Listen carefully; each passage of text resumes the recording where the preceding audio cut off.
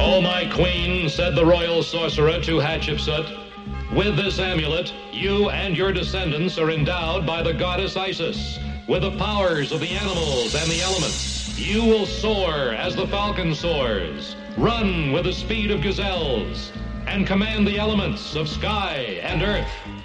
3,000 years later, a young science teacher dug up this lost treasure and found she was heir to the secrets of Isis. And so, unknown to even her closest friends, Rick Mason and Cindy Lee, she became a dual person. Andrea Thomas, teacher. Almighty Isis. And Isis, dedicated foe of evil, defender of the weak, champion of truth and justice.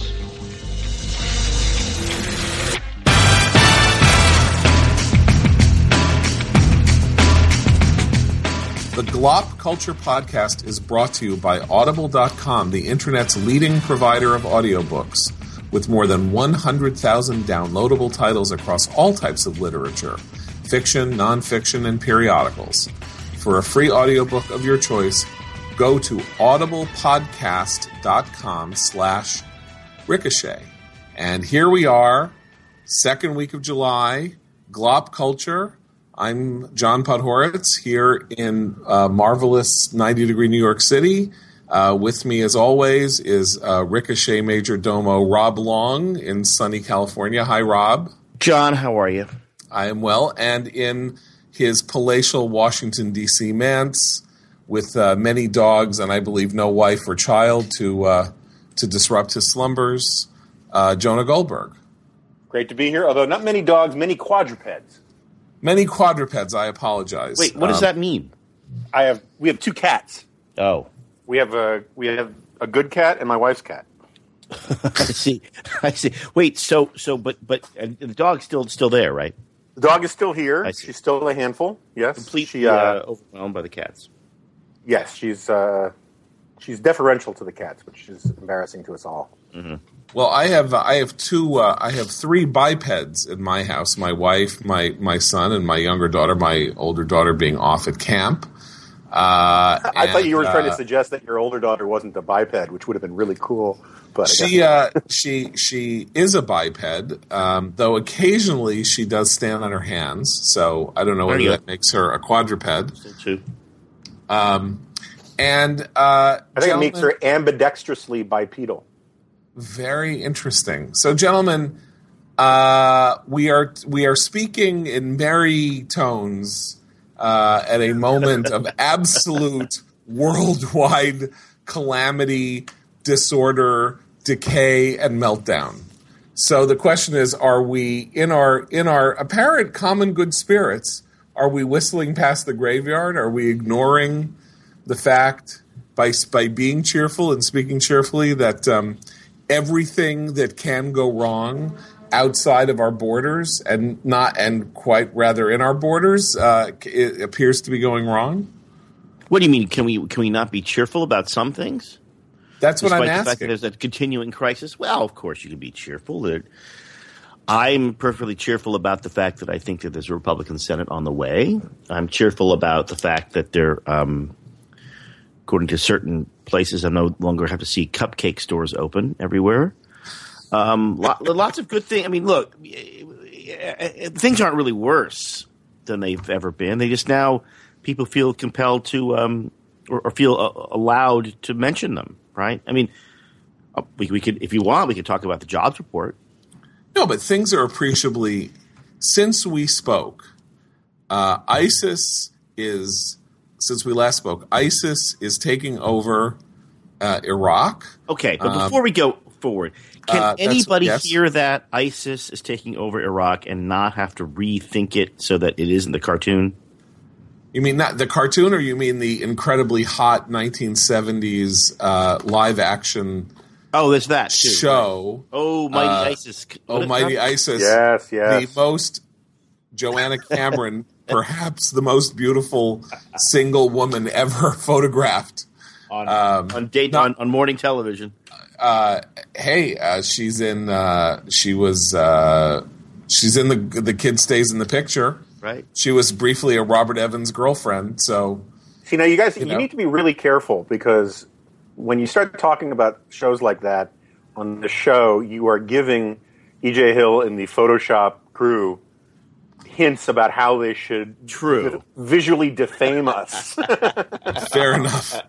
Fair enough. So I will change topics and remind us all that ISIS is no longer calling itself the Islamic State of Iraq and Syria, but is now simply calling itself the Islamic State, with its cross-border interests in restoring the caliphate, using terror and apparently wildly successful paramilitary tactics. One of the best stories of the day, or of the last couple of days, came from Eli Lake in the Daily Beast, who demonstrates in the course of this story that this notion that we were caught unawares by the rise of ISIS and its success, which was the line coming out of the White House, is not true. That for at least 6 to 8 months, the White House and the administration have been warned repeatedly of the growing threat and paramilitary power of this organization, and it simply chose to ignore it and pay no attention until the point at which it was too late to ignore, and conceivably too late to rectify what is, without question, a foreign policy calamity of the first order, with potential implications for domestic terrorism here and terrorism in Europe.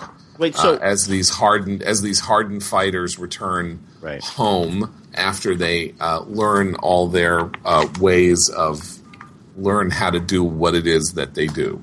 Right, with Western passports. With Western passports, there are reports that there are as many as 5,000 Americans who are fighting with ISIS. That seems 5,000? 5,000 in Syria and Iraq. That's too many. I agree. It's too many. Yes, I think it's too many. It's too many. It's well, look, I mean, sure, Obama's made mistakes, but that's why pencils have erasers, right? Right. No, look, when I knew that John was going to be melancholy because the world's going to hell, and it reminds me. I think I've told this story before on this podcast, but when Irving Kristol had Judge Bork in his office at the American Enterprise Institute watching the Clarence Thomas hearings. And at some point, maybe during the pubic hair and the Coke can exchange with Arlen Specter, the judge slammed off the TV and said, "It's the end of Western civilization." and Irving Kristol responded by taking a long drag off his cigarette, blowing the smoke into the middle of his office. Back then you were allowed to smoke in your office, and simply said, "Of course it's the end of Western civilization, but that doesn't mean one can't live well." And, I agree entirely with John that this is a disastrous foreign policy situation, and I think it's overwhelmingly the blame for it goes to Obama at this point, because he's just sort of passive-aggressively letting events unfold and then saying there's nothing he can do, and we can talk about all of that. But I'm a big believer. I'm just coming around more and more to the idea that conservatives can't be the dyspeptic ones all the time. Right. And, why can't we have a sunnier outlook on life? We can live well. We can live well, and by living well, and I don't mean live well Irving probably just meant live well in terms of having a nice meal and a good cigarette. I mean, living well in terms of living right. And, walk around with, set an example, have a smile on your face, try to have a sunnier disposition. It pisses off the left no end. And people want to, I don't know about the strong horse, weak horse thing with Osama bin Laden, but I do think that people don't want to be part of a group that always sticks in the mud. And, this is hard for me because, I come from a long tradition of looking at the downside of things.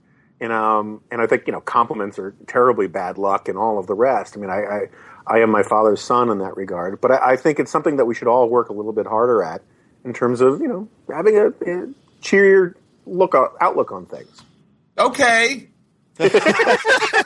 Well, look, I mean, You know what? Transformers Transformers you know, honestly, 4 really isn't the worst movie ever made. honestly, okay. We don't have to go that far. If you're an Okay. American listening to this, right? I'm assuming you're not one of the 5,000 who's now fighting against us in Iraq, but you're the other. No. I hear the downloads in Syria are quite high. We other need to check 300 on the million Americans. There's a certain, I mean, especially because we start off the Middle East, so anybody who's still listening, there's this Middle East fatigue, which we had really before we went to Iraq. This kind of like, really? This thing now and this other thing, and I can't keep track of who's where and the what and the Hezbollah and the Hamas and the Chach and the Hayy. Too much. And so partly I love it when this- you go Jew. I've been working in Hollywood for 25 years. I'm about as Jewish as an Episcopalian guy can ever be. I mean, all the Chazarai and the Mishigas, it's too much. It's too much Suris. It's too much Ajita. I get it. Like, I get I get the American kind of shut off of like, you see the headline that says something's happening in the thing, and you just go to the next headline. Now, the bad news for Obama is the next headline's really bad, too. The next headline is refugee crisis in America on our borders that no one seems to be reporting except for Drudge and a few other people. But it is, in fact, a disaster, a humanitarian disaster. Worse than the Mariel boat lifts, I believe. And it's not getting the play, but that's the next headline. And then you go to, I mean, each headline you drift onto, which is why I found the celebration for the good jobs numbers to be so strangely muted. I would have thought that the Obama types would have spent a 1 week in celebration of our leader's glorious new numbers. The wheat crop is 10% bigger, but they didn't, which I thought was strange. I think even they're tired. It's hot and they're tired and all the news is bad and they're so exhausted and so bad at this that even the good news, they can't quite bring themselves to trumpet as loudly as they should. Well, also, I just, on the not being surprised by ISIS Eli Lake thing, I think we're going to get a story, and it's starting to unfold now, that this White House wasn't surprised by the refugees at the border either. I mean, There's the old Clinton thing about how if you find a turtle on a fence post, it didn't get there by accident. This thing didn't. This just doesn't happen spontaneously. There are reasons for it. Busloads from Central America don't get all the way through Mexico and come to the United States and dump, remarkably healthy-looking, clean kids at our doorstep, and it just happens by accident. There's something else going on here, and I think it's really interesting. It's starting to piss off a lot of people. You know that this story is getting purchased because there is a story on the front page of the New York Times today, this being, as we're talking, Tuesday, July 8th, that basically blames Bush for the refugee crisis. A story that points out that the passage of the William Wilberforce Act at the tail end of the Bush administration changed the rules for asylum for children, and that this seems to have been the opening salvo in what has now become this gigantic refugee crisis. The fact that this piece of legislation was sponsored by Democrats and was passed by a Democratic Senate and a Democratic House, majority Democratic Senate and Democratic House, which was the case in 2008, goes unremarked. The story literally starts at the Bush signing ceremony. Now, the fact that the crisis only emerged 4.5 years into the Obama administration should not blind us to the fact that it's Bush's fault. I think that is self-evidently the case. Jonah's right. I mean, there was already evidence that the immigration ICE, the Immigration Enforcement Division, put out a request for Go ahead. ICE put out a request for contractors looking for help for people who would have the right attitude toward refugee children who could speak English and supported proper values. Help wanted for humanitarian disaster to occur 9 months from now.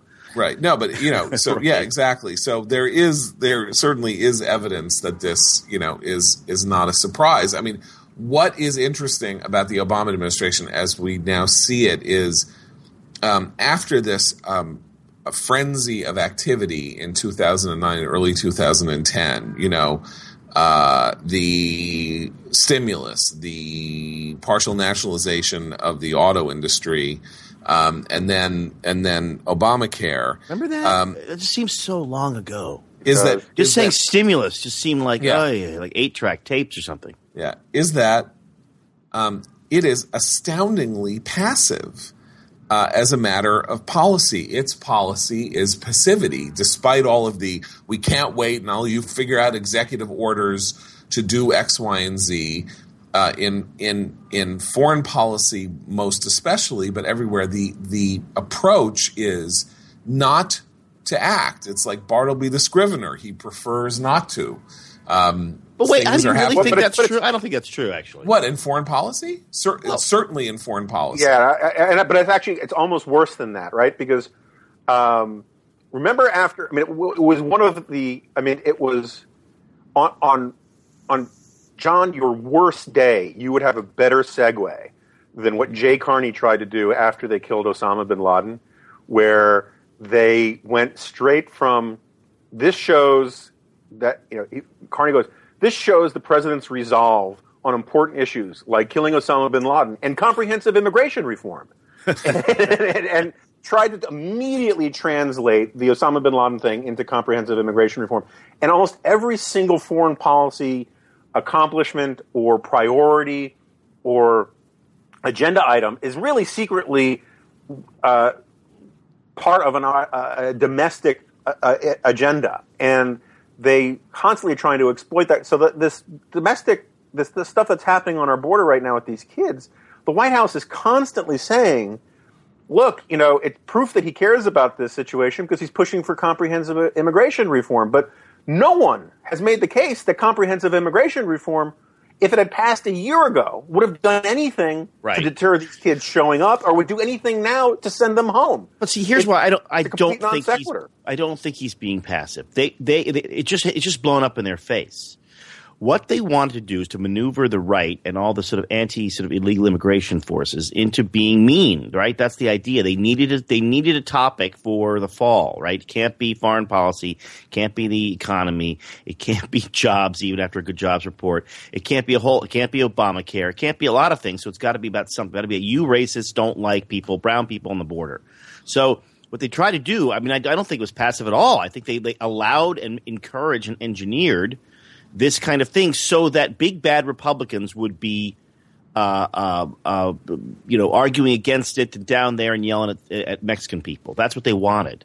What they didn't realize, of course, it was going to be this bad, this much of a disaster. This is not just a failure of policy. This is a PR failure because these people don't care about Mexicans or South Americans or Central Americans coming into this country illegally. They do not care. They don't care that their lives are horrible here. All they care about is scoring political points, and this blew up in their face. This seems to be a classic, exhausted, really, really low-grade, amateur hour political operation by people who are now finally, have no more tricks no more rabbits in the hat. Everyone looking at this thing in the border is blaming Obama. Even people who are on the fence about building a fence are now want to build a fence. The idea that there's an amnesty bill coming out of this is ludicrous. He's done more harm to his own side, I think, than 1,000, Eric Cantor defeats. Listen, that is absolutely true, and I am a perfect example of this. I am as liberal as a Republican, morally liberal as a conservative person can be at this moment on the matter of immigration, and I believe that until something is done to establish order at this moment, that it would be madness to advance immigration reform. I think politically it's impossible, and functionally the law of unintended consequences has now spat up 50 to 100,000 kids who are sitting who are sitting in these camps and buses and areas and being flown from Texas and Arizona to California, and there are buses blocking them, and this is exactly how public policy cannot and should not be done. And you can see them. They're in the White House looking at this saying, "This is going to turn our way soon." Right. This is going to turn our way soon. There's a pony in here somewhere. Yes, Right. However, but some crackpot right winger is going to do something awful. However, they're thinking.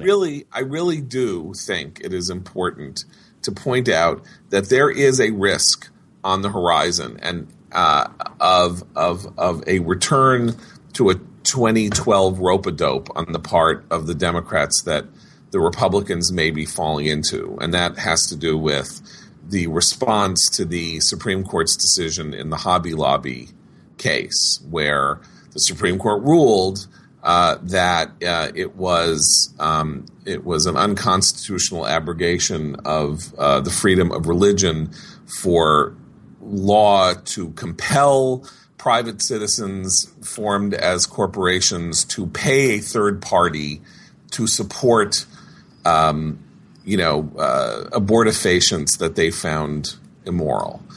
And now the question is, are Democrats going to go very, very hard on the issue of contraception and paying for contraception and government supporting contraception and all of that? And will this then cause the right to react the way the right did to Sandra Fluke, and suddenly there's going to be yet another revival of the notion that Republicans are so hidebound that they not only don't support uncomfortable matters even for Democrats, like that they oppose abortion, but that they oppose contraception as well. And I think there is a real risk here that Republicans are going to be dragged. But Republicans have to decide they're bored of talking about Obamacare and the border. I mean, there's so it's such a target-rich environment. I mean, if you're Mary Landrieu, right? You're running against Mary Landrieu. Obamacare still really works for you, but probably the border does too. You don't necessarily have to go to contraception, but if you do, you might find that be a good topic. I mean, if you're depending on which state you're running in, you've got a choice, don't you? Well, of course you have a choice, but Republicans seem to have a gift for falling into the trap of if the left says it, John, they're going to say the opposite. John, there's no way the Republicans can mess this up. There's no possible way. I don't know why you're so nervous. I don't know. It's literally impossible. Literally impossible. I defy anyone to show me how. In fact, you hear me, Lord? There's no way they can. Right. Rein it in just a little bit there. Yeah, right. No, I sort of agree with John. I mean, there is this tendency, and this is one of the things I was getting at about trying to be more cheerful, right? There's this tendency, you see it particularly with young conservatives, kids on college campuses and stuff, who think that because being un-PC about a certain issue pisses off liberals, that's its own justification. And we take these cues from people on the left because they get obsessed about free birth control, that we have to talk a lot about free birth control. One of Mitt Romney's only truly great moments when he was running for president, where he just sort of dismissed Stephanopoulos' question out of hand, saying, look, no one's talking about birth control. Who cares about birth control? Is just fun in this country, and moved on. I think that is the approach that conservatives should have, is saying, hey, look, these guys, the world is on fire. There are children clawing to get into our country, and the economy still stinks, and they've had 5 years, and Obamacare is going to ruin your health insurance, and they want to talk about, free birth control. that should tell you everything you need to know about how strong their position is on everything else, and not get caught up in all of that nonsense. But someone will get caught up in all of that nonsense, because some people actually don't want to have that argument. And I just think it's sort of crazy for them to politically. Right. All right. So now There's that we've no way now they're that, going to screw it up. Relax. no way. Don't worry. Don't worry. So I'm now going to we- drive by your house on election night if we don't take back the Senate and shoot out your porch light. A reference to what sitcom was that? I don't know. Wait, John? I don't know. It's from MASH, where Colonel Blake is talking about how he taped up the wrong knee on some football player. And he says, every year on the anniversary, he comes by my house and shoots out my porch light. I didn't watch that anti-American tripe. I hated that show. Did you I really? hated that show. Oh. I wasn't crazy So about it either. Self-serious. They too many have the puns. documentary. I liked jokes it. are I just liked the puns. first 5 seasons, but the later stuff really was awful. I agree. Yeah. War is awful. This I just hate war. in. I hate death.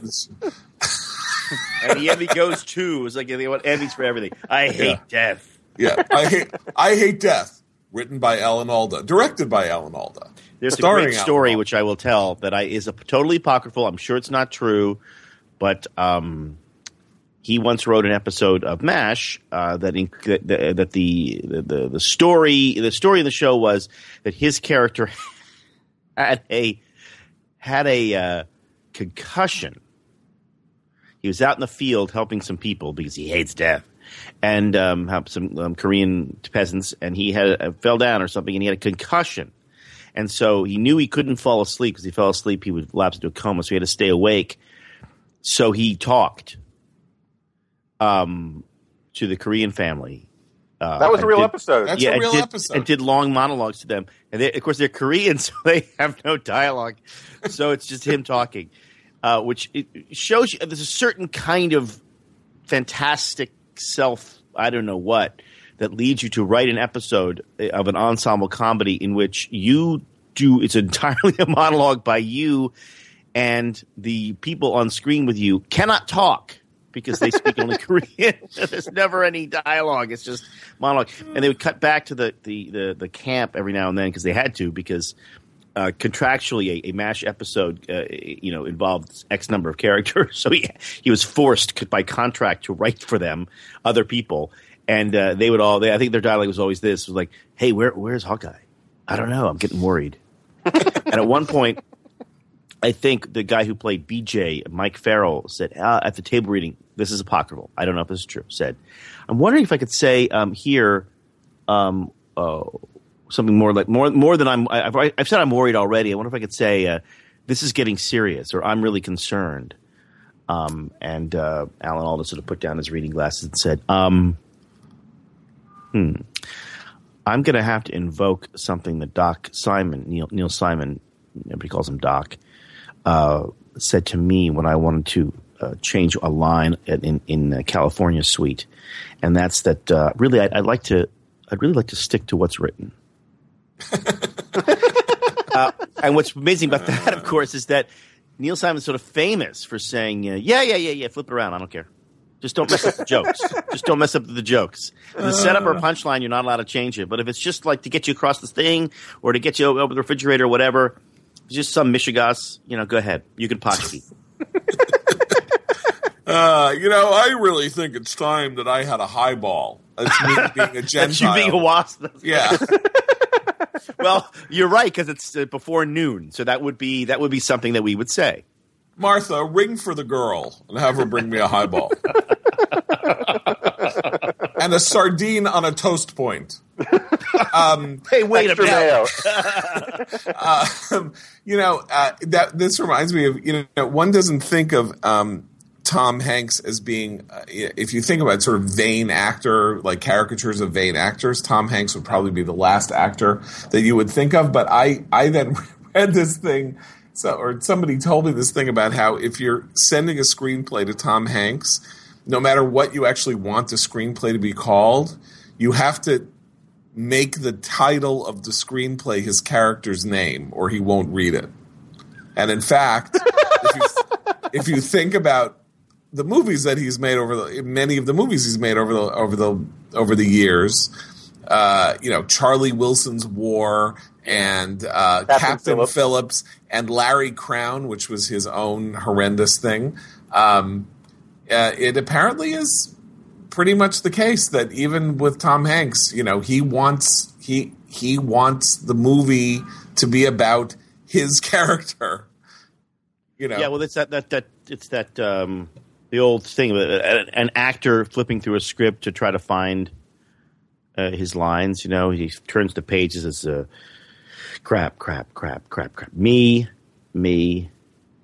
crap. Flips the pages looking for his own stuff. Happens a lot, and often you'll find actors will come to you after a rewrite and say, "That rewrite was so fantastic, thank you. It really clarified." So, and all you did was give him 2 more jokes. Well, I heard one.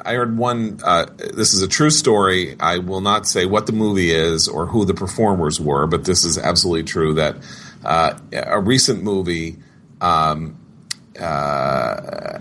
actress was cast in a part as the mother, and it's a secondary part, and otherwise the movie is a romance between the two leads.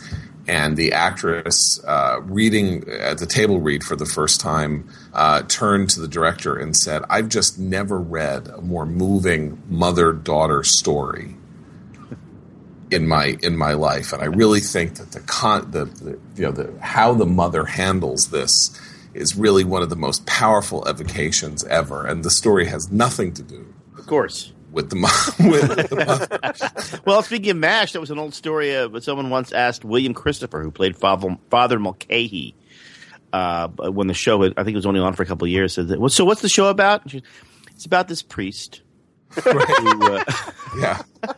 Anyway, gentlemen. Well, we got to talk about Hollywood for a minute, but we will. But I think I have to say at this moment that this podcast, the Glop Culture Podcast, is brought to you by Audible.com. Remember, the internet's leading provider of audiobooks with more than 100,000 downloadable titles across all types of literature, including fiction, nonfiction, and periodicals.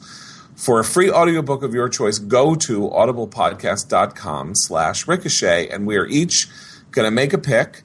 And my pick is a really remarkable new book called Supreme City, How Jazz Age Manhattan Gave Birth to Modern America, by Donald L. Miller. This is a history of New York in the 1920s that describes in the most fascinating way how this port town and center of Wall Street commerce became the world's leading commercial metropolis over the space of 10 years, and how Midtown was developed, how the rise of the mass entertainment business completely reshaped the business of New York, how the rise of mass retailing in the form of department stores completely reshaped the nature of American commerce, and how all of this really happened within 40 square blocks in New York City. It's one of the best works of popular history I've read in a very long time. It's, again, the title is Supreme City. The author is Donald Miller. It is well worth your time. I have a pick. Yes. But it's a pick from the future. A pick from the future. I'm just going to go ahead and say it. I mean, how many times have we talked about liberal fascism, et cetera, on these podcasts? Lots. What never? Now we're going to talk about my book, or my books, which were republished this week, I think, on the 14th, I think, in London at Bloomsbury. You can get them on Amazon, and soon they're going to be on Audible. We're still trying to. I'm still lobbying to do the reading about it, but for it. But they're going to be on Audible in the next 3-4 months. And Rob's. I will put in a pitch. I've done this on the show. What? Yeah. For Rob's book, Conversations with My Agent, which is one of the 2 or 3 best books ever published about show business, I will say. And yes, if you can listen to it, particularly if Rob reads it, you will be a very lucky person indeed. Do you read it, Rob?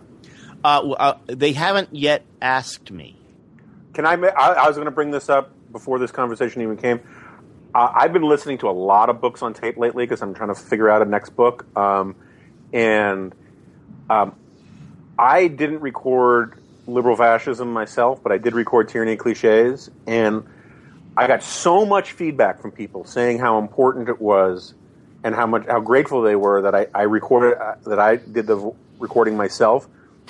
And as I listen to a lot more audiobooks these days, I can really see why, because there's just something that the author knows how the sentence is supposed to read. Right.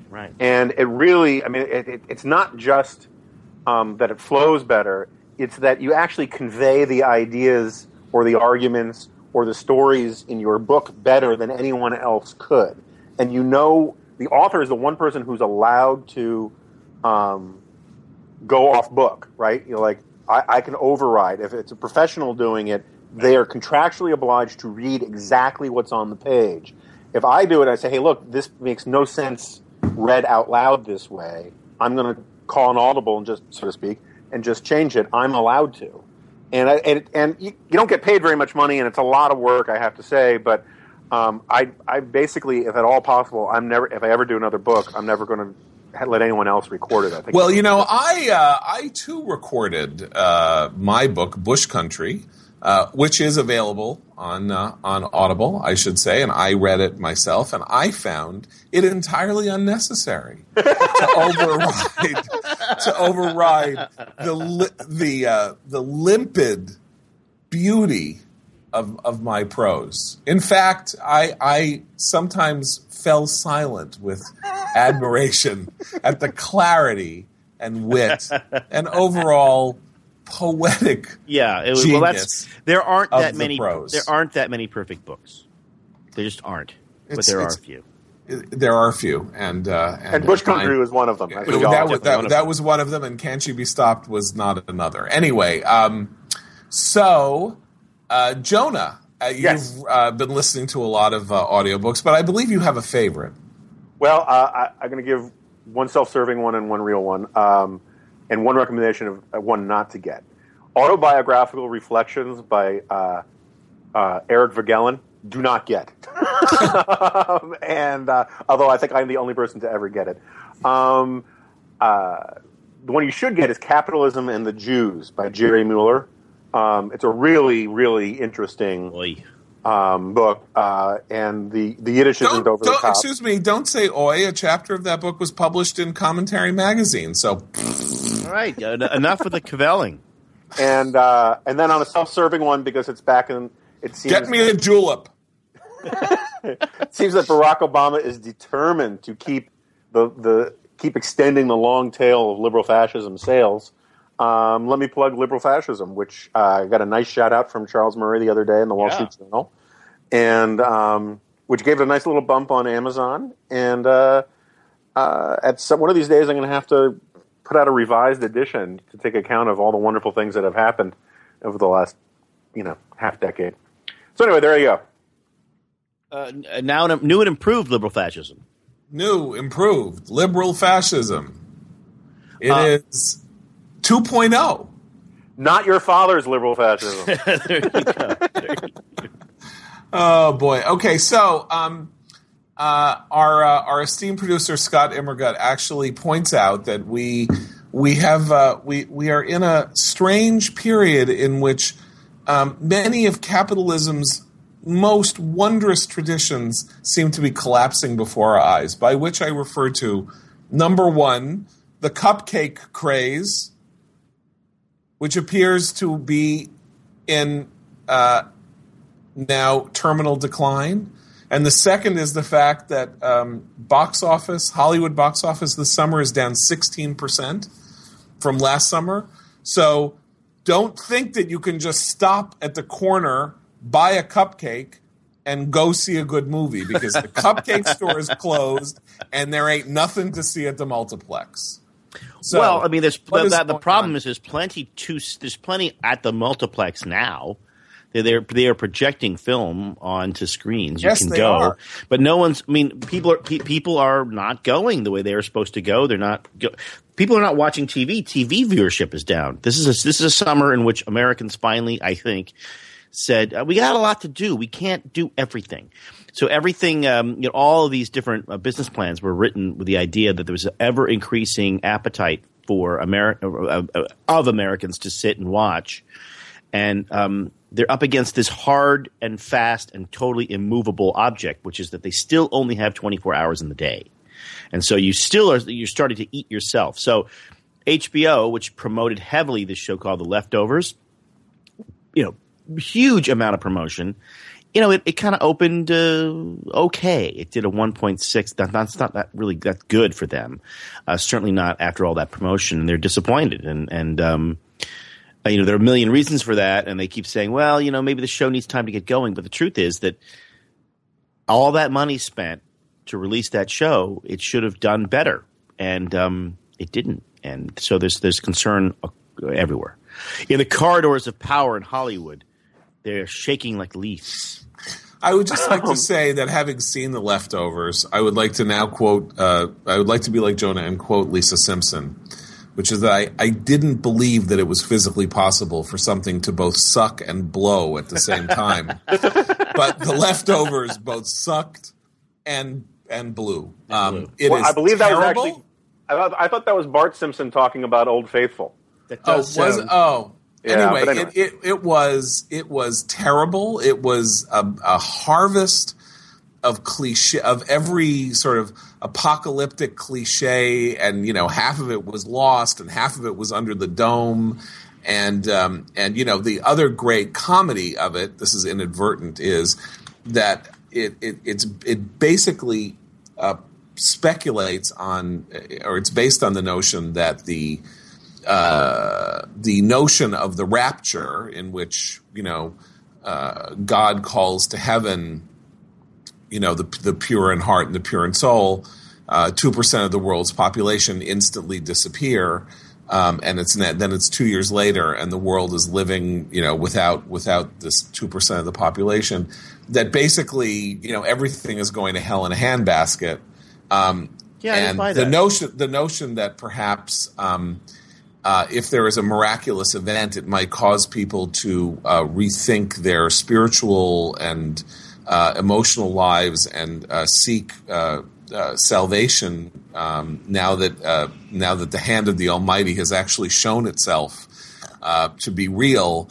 Doesn't seem to have occurred to the people who made The Leftovers, who treat this all as though it's just simply a horror movie scenario. Yeah, right. It's like everything is permitted now. It's like Dostoevsky, everything's permitted, which would actually, I think, rather be the opposite of how the world would respond to evidence of actual divine intervention suggesting the arrival of the end of days. But that's just me. Hey, what do I? Also, 2%'s not enough. It's not enough. It's got to be more. So maybe 5,000. That would have been my pitch. Yeah, I think that this raises, to get back to the earlier conversation. Well, first of all, let me say I'm tempted to keep my investment in The Leftovers for one or two more shows just to see if they can rescue it. But I think by the way, we know they can't rescue it because they shut it down after 6 episodes to retool. Oh, did they really? They did. So, I mean, that's evidence that, they knew as they were making it that you never know. I know. You never know. I think, look, weird. Rob can talk all he wants. Anything. Rob can talk all he wants about how people aren't watching TV anymore, and this is the Hollywood executives are shaking like a wet poodle or whatever cliche. They're schwitzing. They got spill this. But some of this, I think, is clearly product driven, right? Beulah, bring me some. That's my next point. But The Leftovers is a bad show, and people can kind of sense it. They don't trust that jagoff from Lost. They're not going to be fooled again. And the movies that have been out. I mean, the article talking about how this summer is bad pointed out how Despicable Me 2 did so well at the same period last year. Well, there is no movie out that is like Despicable Me that whole families want to go to. Exactly. And By the way, it's not just that. So the big movie that has, disappointed, even though it's made $200 million, is Transformers 4. Now, I have happened to have seen Transformers 1, 2, and 3.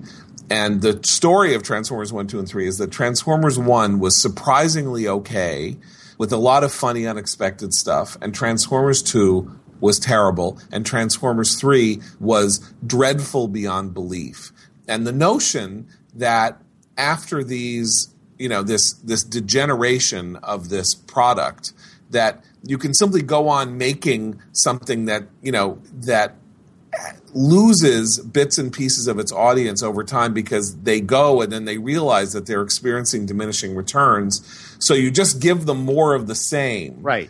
Is a very, very interesting and stupid idea. Well, but remember, everything's splitting in half. So Transformers is a huge hit overseas. These are gigantic hits overseas. Right. Tom Cruise movie, huge hit overseas. So if you're part of that picture, part of that business plan, you're fine. Their problem is domestic box office is down because, as you put it, you can't take your family to see anything. The same thing with television, by the way.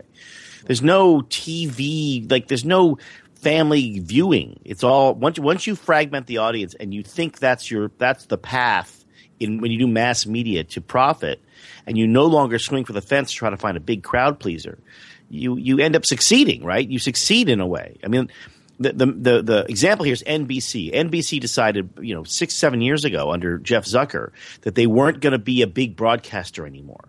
They were going to be a niche broadcaster. Yeah. They thought that was the future, and they succeeded. They are now a niche broadcaster. They're like number 6. Nobody watches their TV. And they go, well, wait a minute. This wasn't supposed to be this way. Everything was supposed to fall apart with us. And the answer was no, you succeeded at doing what you set out to do, which is to destroy your network. You're no longer a broadcast network. One of the this week or last week, the writer-director Paul Mazursky died at the age of 84. 84? He was 84? He was 84. Wow. And he had this string from 1969 to on and off till 1985. He made about 7 really wonderful movies, which is a pretty remarkable achievement if you think about it. Bob and Carol and Ted and Alice, Bloom and Love, Next Stop Greenwich Village, Harry and Tonto, Moscow on the Hudson, and The Tempest, all of which I think are, to varying degrees, really great films. And here's what's interesting. So Bob and Carol and Ted and Alice, which in some ways was like the girls of its day, the HBO girls or Sex and the City of its day, risque, up to date, about what chic people are doing and all of that, which is really a remarkable movie. And if you haven't seen it, I really commend it to you highly. So in its day, adjusted for inflation, Bob and Carol and Ted and Alice, which was a small movie with no stars, with Natalie Wood, who was then over the hill as a star, and Robert Culp and Elliot Gould, who was nobody, and Diane Cannon, who was nobody, made the equivalent of $180 million at the box office. And in the center of Bob and Carol and Ted and Alice is a scene between Diane Cannon and Elliot Gould, who are a mismatched married couple. And it is a scene in which they are going to bed, and she's putting on makeup and he's taking a shower, and they're having an argument. And it builds slowly, and it builds, and it's one of the best comic portraits of marriage you've ever seen. And the scene lasts for 11 minutes. Oh, yeah. Now, imagine today, is there a movie in which you can think of a scene that is not an action scene? No. Between two people that takes place over the course of 11 minutes? Now, is that because there were some scenes in Brokeback Mountain that felt longer than that? I wish I could quit you. Oh, that's actually the theme of Bob and Carol and Ted and Alice in the scene. Well, that's the theme of every Diane Cannon. That's the theme of every romance. Is I wish I could quit you. Right, but I just wonder, is it that there is now this presumption that people won't stand for something like that? Why won't they? There's a presumption. Why won't they? When I first came I'm not to Hollywood, sure anybody can write it. I'm not sure there's anybody today who No, can that's not true. It's not really writing it. It's not writing. It's the shooting of it. When I first came to Hollywood, I went and heard a producer, very famous producer, came and talked to us at a film school at UCLA, and he gave a great impassioned thing. He said, "Listen, nobody knows what the public wants. Nobody knows what they stand for. We all think we know. We all think we know what people want. We don't know. The only thing you can do as the writer is to sit down and tell a great story that you love, and tell whatever it is that's in your head and your heart. Write the kind of movie you want to write. Write a movie you want to see." And you've got to sort of connect. You got to be passionate about it, but you got to love movies, and you got to tell this great story. And you can tell any story you want as long as you love it and are passionate about it. Any story you want, but not a Western, because those don't sell. and he was right? But then somebody made a Western. I think it was Silverado or Young Guns or something, and it made $100 and something million. And suddenly, nothing works until it works. So now people say, well, you can't have these long scenes. These 11-minute scene is a whole reel of film. So it's a whole cartridge of 35 millimeter film in one continuous basic take, right? Where you show the wide shot and the actors act within the frame, and they leave and they come back. It's like a 30s or 40s or 50s movie. The way they used to shoot them all the time. And the rule is people will not stand for that now. Do not do this, because they will not watch it. And if it's on television, as all these things end up being on TV, or even encountered first on home screen, they will just get up and leave, because the new generation wants lots of cuts and strange angles and weird zooms and all this stuff, and they're absolutely convinced 100% that this is, almost with religious conviction, that this is what people want. All people, young people, medium people, old people. And someone's going to do it differently, and then suddenly that'll be a rule that doesn't work anymore. But you're right. I mean, that part of it was money, because you don't have to do that many setups, right? You don't move in for close-ups. You just do a lot of master shots and a lot of angles. And part of it was just that you didn't want to take people out of the scene. The minute you cut into somebody, or you cut into a close-up or medium shot, you kind of take the viewer out of the scene. Now they're starting to – it's just a little cuttier. And the more – energy you keep in the same frame between people. First of all, that's the way comedy always works. Comedy always works with two people on screen together at the same time. Right. So it started as a style for sort of more comic book action movies that were very popular in the 70s, that are great, and then it became a rule. So I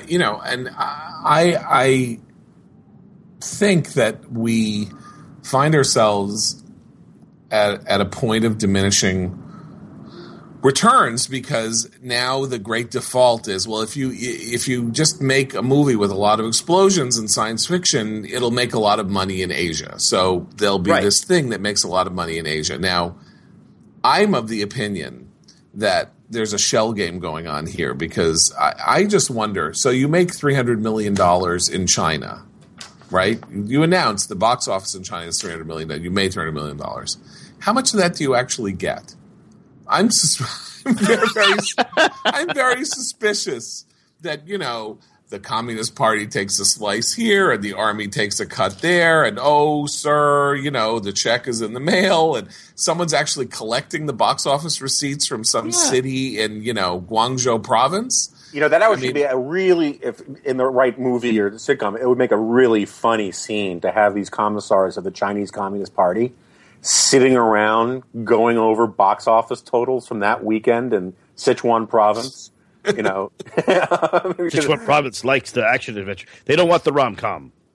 I can't believe they cast Bruce Willis again. Mm-hmm. But yes, the short answer to your question is yes. I mean, look, comedy, not trouble.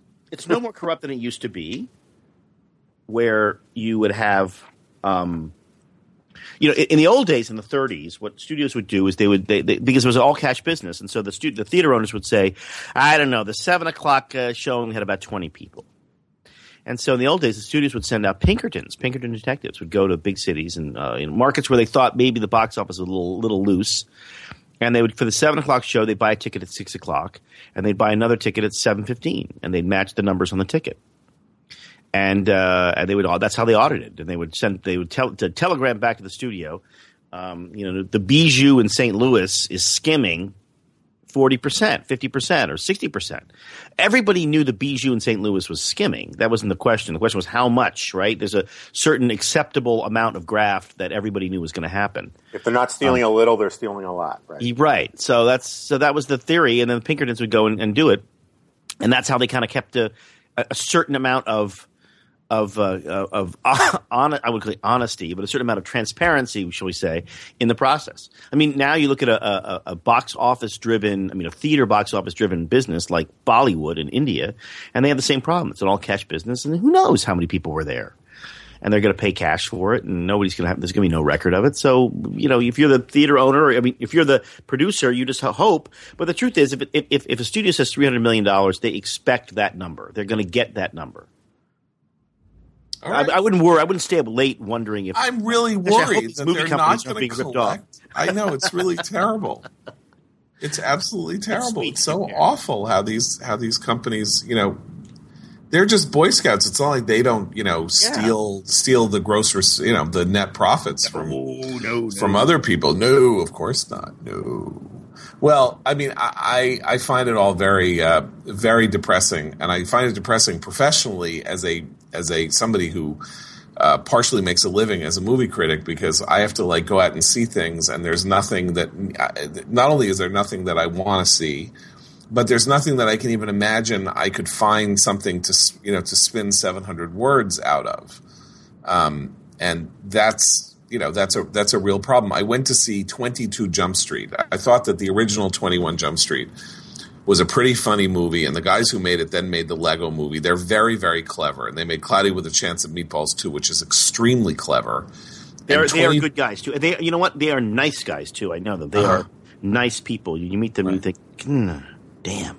Yeah. Anyway, so they're very, very clever, and the problem with 22 Jump Street is that they had nothing. They didn't come up with anything. So the entire movie is a joke about how it's a sequel and it's worse than the previous movie. It has exactly the same plot. It has exactly the same situations. And all along, people can say, we did this before, but it was funnier the first time, or it was more involved before, or something like that. And, after a while, you're like, yeah, you're right. It really was funnier the first time. Stop already. Do something else. It's kind of dispiriting, I think, to go to watch such a thing and think, well, this really is just an effort to just take money out of my pocket. Well, it's a summer. The idea was that everybody, when you make a movie and you get the new. When you make the picture, you put the picture together. There's no one commits to the release date. So when you get the release date and it's a summer release date, you get really excited, and you change the movie a bit. You go, it's a summer movie. It's got to be different. It's a summer movie, so people in the summer do have different attitudes, just in general, and they do watch things differently. That's why in the autumn, when the kids go back to school, there's the adult movies come out. The awards season, in the autumn, where the message pictures come out. So the summer is supposed to be fun, and everybody wants to have that crazy summer picture that just catches fire, because that's what the movies and summer movies are all about.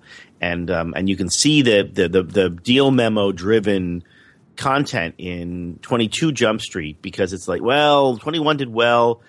That means we have to do 22, and it's going to be a summer picture. So let's at least have fun with that. And the reality is that people just want to go see a good movie. That's one of the reasons why that The Fault Is in Our Stars movie, the romantic movie about it's got everything. It's got teenage romance and cancer, right?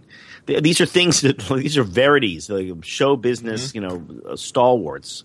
If you can't make money with attractive people in love with a debilitating terminal disease, then you should do something else. And that movie did huge, and there are no stars in it, because the story is such a perfect summer movie story. So what is the argument against them not make? Why aren't they making more movies that adults can take their little kids to? It seems to me that they always seem to do better. They always seem to have a longer tail. You're sort of getting at least 2 tickets for every kid you attract, because the parents have to go with them, and there's more merchandising and all of that. And yet my daughter loves the movies. I love Out of the Heat. and taking my kid to the movies, and I know I'm not alone in this, is one of these things that sort of dads get, extra credit for getting the kid out of the house kind of thing, and it's not that much of a burden. And yet there's so few that come out.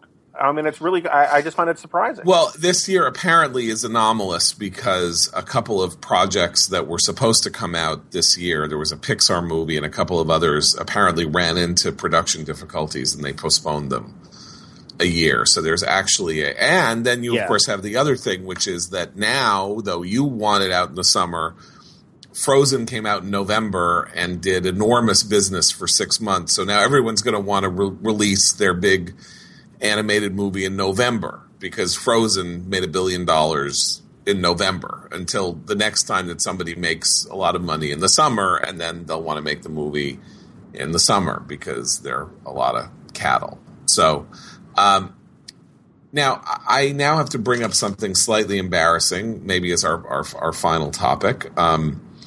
I wasn't going to do this, but again, our notable producer Scott suggested this as a topic, and I believe I because I'm a masochist and it's self-immolation, I suppose I should bring this up. That I had an abbreviated debut as a featured presence on the Ricochet.com website when. Scott put up a review of mine of the actually pretty good Tom Cruise movie Edge of Tomorrow, and asked me to engage with the community on Ricochet, and very quickly it devolved into a fight broke out. Why is that? Why did it? A fight broke out, and I guess that's the end of it. Well, here's what happened. It's very simple. So, have I stunned you? This review is posted, and so the whole idea was to talk about the review. And then somebody said, "You know what I really don't like? This piece is in the Weekly Standard, and sometimes the Weekly Standard makes you click to page 2, and the only thing on page 2 is your bio. So they're trying to steal my bio." And they're trying to steal a page view. So, how dare you or something. So I then said, are you a paying subscriber? If not, then don't complain. Because you're getting to read something for free. At which point I was then accused of it's not free. Crimes. You're selling me. I'm your reader, and you're selling me for advertiser bait. At which point I said, you're worth about 0.0000001% of a penny as an advertising draw. So don't think of that. And then I don't know. It got kind of ugly, and then I was like, all right, to hell with it. So is that me or them? Jonah. I want to say I love the Ricochet commenters. I think they are wise and sagacious people, and I want no part of this controversy in any way, shape, or form. I actually thought I was being relatively informative in saying, look, I run a magazine. And I work at a magazine. We're giving you a lot of content for free. And for you to eat up time complaining that you have to that you click on an extra page because then that annoys you when everything you're reading. Yeah. No. In this case, in the Weekly Standard. A Weekly Standard. Yeah. That you click and then there's only a bio on the next page, and that somehow you're being screwed because because it says page 2 and you click there and it just says John Podhoretz is our movie critic. That seems a little churlish. Given that basically you're going somewhere and you're getting something for nothing. And I actually thought by saying that, I didn't say it was churlish. I just said, you don't really have a right to complain. You're reading something that's being supplied to you for free. Now, people do. People think that they are ordinary consumers when they read something on a computer, that they're reading for nothing, and they really aren't. And this is one of the grievous errors that was made in the course of publishing over the last 20 years, was this, psychotic decision that was made by a lot of people in the early 90s to hand out content for free, not understanding that they were destroying their own businesses by doing so. Yeah. But what was weird is that you were doing movie reviews. Yeah. So then it got kind of sideways into the Weekly Standard page view deal. Exactly. But that is what happens in comment sections generally. And I understand that Ricochet is not a normal comment section. It's a moderated forum. A little more polite, yeah. Yeah, and it's part of its whole brand is to be more polite and have real conversations and all of that. But, this is what happens when you give people an opportunity to talk to you, is that they bring up their peeves, and I don't blame them for bringing up their peeves. But then John is going to give them an honest answer, and the next thing you know, lamps are flying, right? Lamps didn't exactly fly. I just think people can also say, "All right, that's a fair point." That's the part of the problem of this is like. That's also the problem with these, is this a good room for an argument? That the Monty Python skit, no, it isn't. Yes, it is. No, it isn't. Is somebody brings up a point and you answer the point and then they can't let it go. They can't let it go. It's like, but I still think it's not fair. Well, I just explained to you why what you're saying, given the givens of a business that is not your business, you might, understand better. And then it's like, no. It's like, well, why are you picking a fight with me? I'm just like, I'm here to have a conversation with you, and you're picking about a fight. Movies. Yeah, you're picking a fight with me about page because this is the internet. Exactly. That's what we do here. So it's my fault. So what are you? Are you saying that? I'm trying to figure out how to put this. I say something, the right thing to say in response to me in the Ricochet comment section is, "That's gold, Jerry, gold." That's what I'm saying. I'm saying you should all just be quiet and accept the pearls of wisdom that are being distributed to you. Well, now we know. That wasn't clear. I'm happy, and if you thank me, I will be very gracious in response by saying thank you for acknowledging the genius that I have just proffered to you. But it's like I have 3 children at home. I get enough argument. You know what I'm saying? Like, I need to argue. It's like it's not like a conversation. If people just sort of like are like dogs with bones. That is like when my 4-year-old wants my iPad and I say, well, you can't have it because it's charging. It's like, I want your iPad. I want your iPad. At some point it's like, okay, I have to walk into the other room now because you're driving me crazy. Well, I'm trying to figure out just maybe how to... you don't like that analogy. I would say, and I say this with huge affection and respect. Thank you. That you're a New Yorker.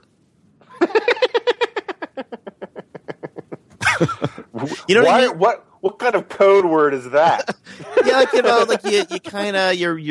You're a born and bred New Yorker. You walk around like there's a certain friction that happens in New York. It's kind of an itchy muffler kind of a place where like you get into stuff, and there's that. Bertha, bring me some pork. There's a little of that, and so au gratin and some au gratin potatoes, and so I would and say, a Jell-O mold. So I would say that if you were to return, and I would love to have you back if you're willing to do it, and talk about movies. And if someone wants to talk about the Weekly Standard thing, you say your piece, and then you can move on. You don't have to engage. That's the benefit of Ricochet. You don't really have to engage in everything. A lot of times things happen so fast, and some people want to talk about something, and other people don't want to talk about it. And that's like a normal conversation. So that's how a conversation goes. And you said your thing, and that's that. All right, I'll try it again, but I just want to say that if a guy on the Ricochet podcast said, "I'm in the oil exploration business, and here's how it works. You do this, and you dig here, and you bring up the oil, and it has to be done this and that." I would go, "That's very interesting." thank you for letting me in on this fascinating bit of inside information about how your business runs. Right. But it's like instead it's like people then give you like teach your grandmother how to suck eggs, as if you know that old phrase. Don't teach your grandmother how to suck eggs. Is all I'm saying. So on the Ricochet podcast, all the commenters, what I want them to do is I'll write about a movie, and then they should tell me about their time in the oil exploration business, or discuss the movie. Or discuss the movie, which is the other thing. And people said very interesting things about the movie, including, quite appropriately, that it's pretty good. It's not great. It's pretty good. Bad last 20 minutes, but it's pretty good. Which movie was this? I've lost that. In Edge of Tomorrow with Tom Cruise. Okay. Yeah, apparently it's pretty good. It's pretty good. It's not great. It's pretty good. How much is Tom Cruise on the screen? Like all of it? All of it. Yeah. It's all him, and then it's Emily Blunt, who looks like she hasn't had a meal in 5 years. So that we were talking before about how Tom Hanks wants all movies named after himself, or he wants to be the title character in all of them. Yeah. There's a similar thing I have with movies where the star is either a clone or a twin or a time traveler, because invariably it is an excuse to have that actor in every scene. So you're now referring to every Tom Cruise movie, and a lot of Jean-Claude Van Damme movies. You just talked about his last movie, Oblivion, in which he was both a clone and a twin. That's right, and a time traveler in Edge of Tomorrow. So imagine if the clone twin does time travel. That would be mind blowing. That would still be a twin, just like once removed, right? Well, if you clone a twin, now of course, identical twins are actually genetical clones. That's right. And now I think we're degenerating. So I think, and my dog is going batty. So this conversation is fine, but someone wants to talk about the Weekly Standard page view. It's a federal issue. We gotta bring out the big guns. That's right. Clam up and be thankful that you're getting inside information about the page view business. That's what I'm saying. All right. No, don't clam up. Clam on. It's fine. Clam off. Whatever the opposite of down. Clam down. And now, with I think perhaps the worst last 5 minutes in the history of this podcast, we should probably end this podcast with the news that Rob's show, Sullivan and Son, is back on the air with new episodes. Is that correct? Back on the air with new episodes. We had speaking of low ratings, we didn't have low ratings, but we had ratings that were slightly off the first week, and then we climbed back to where we should be in the second week. And tonight is the third week, and I think we'll do pretty well. So, And I saw last week's, and it was funny. So there you go. And Jonah, do you have any bits of pearls of wisdom and promotion? Not really. I'm going to be on a panel at the Heritage Foundation talking about whether we need another Reagan. That's going to be tomorrow. And I have a very long, but I think quite good piece in the latest issue of Commentary, which I plugged. Commentary Magazine, edited by me, and with the title Mr. Piketty's Big Book of Marxiness. Go to commentarymagazine.com, read it. It is a masterpiece. I'm very proud. How do the page views work on that?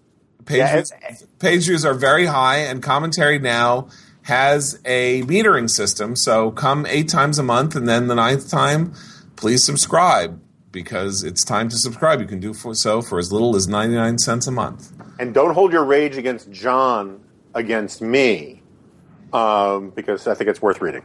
So there you go. And I never plug my own. And it's well worth reading. And Hillary Clinton today admitted that she hasn't read Piketty.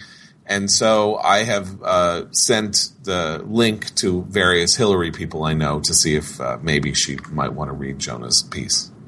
Since she says she hasn't read it, but she agrees with it. Which is kind of amazing. Anyway, I have nothing to plug, though I will be at the Hoover Institution next week, communing with Hooverites, including Ricochet co-founder Peter Robinson. Exactly. And I will be dining at wonderful Palo Alto establishments, and perhaps seeking $1 billion in venture capital for my new Your app. for my new Uber clone, in which you order a bicycle. Actually, a quick story: Uber sent out an email to people in New York saying that they are now starting Ubercopter. Ubercopter, a service of Uber that will take you from New York City to the Hamptons for only $500 a seat on the Ubercopter. That's brilliant. Isn't that brilliant? And the best thing is when you order it, it comes on your phone and it says it will be there in 5 minutes. It's a it's a Sikorsky 2, and the driver's name is Mamadou. And it's rated 4.5 stars. That's 4.5 stars, exactly. Anyway, so thank you very much. We will gather anew, and maybe under worse world circumstances, but we will be cheerful because, as Irving Kristol said, Jonah, one can always live well. One can still live well. That's right. So thank you very much, and have a great summer. See you next time, fellas. See ya. See ya. Everything is awesome. Everything is cool when you're part of a team. Everything is awesome when we live in our dream.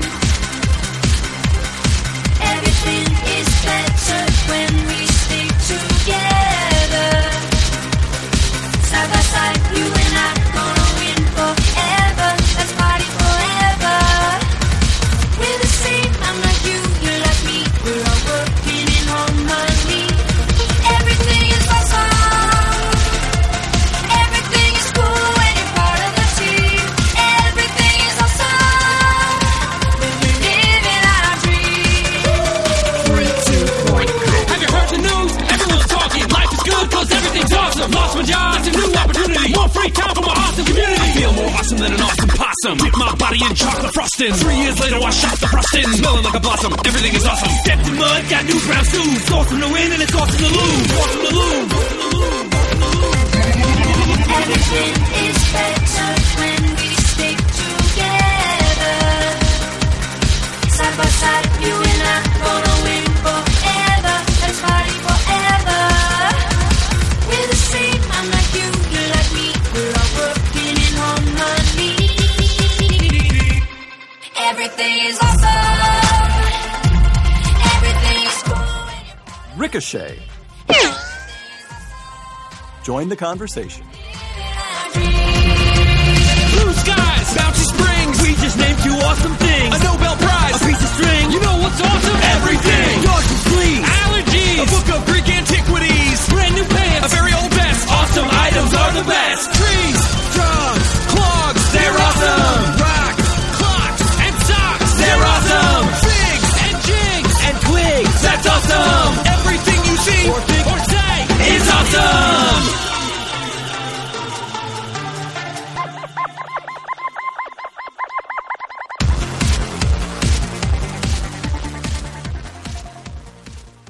I didn't think it was physically possible, but this both sucks and blows.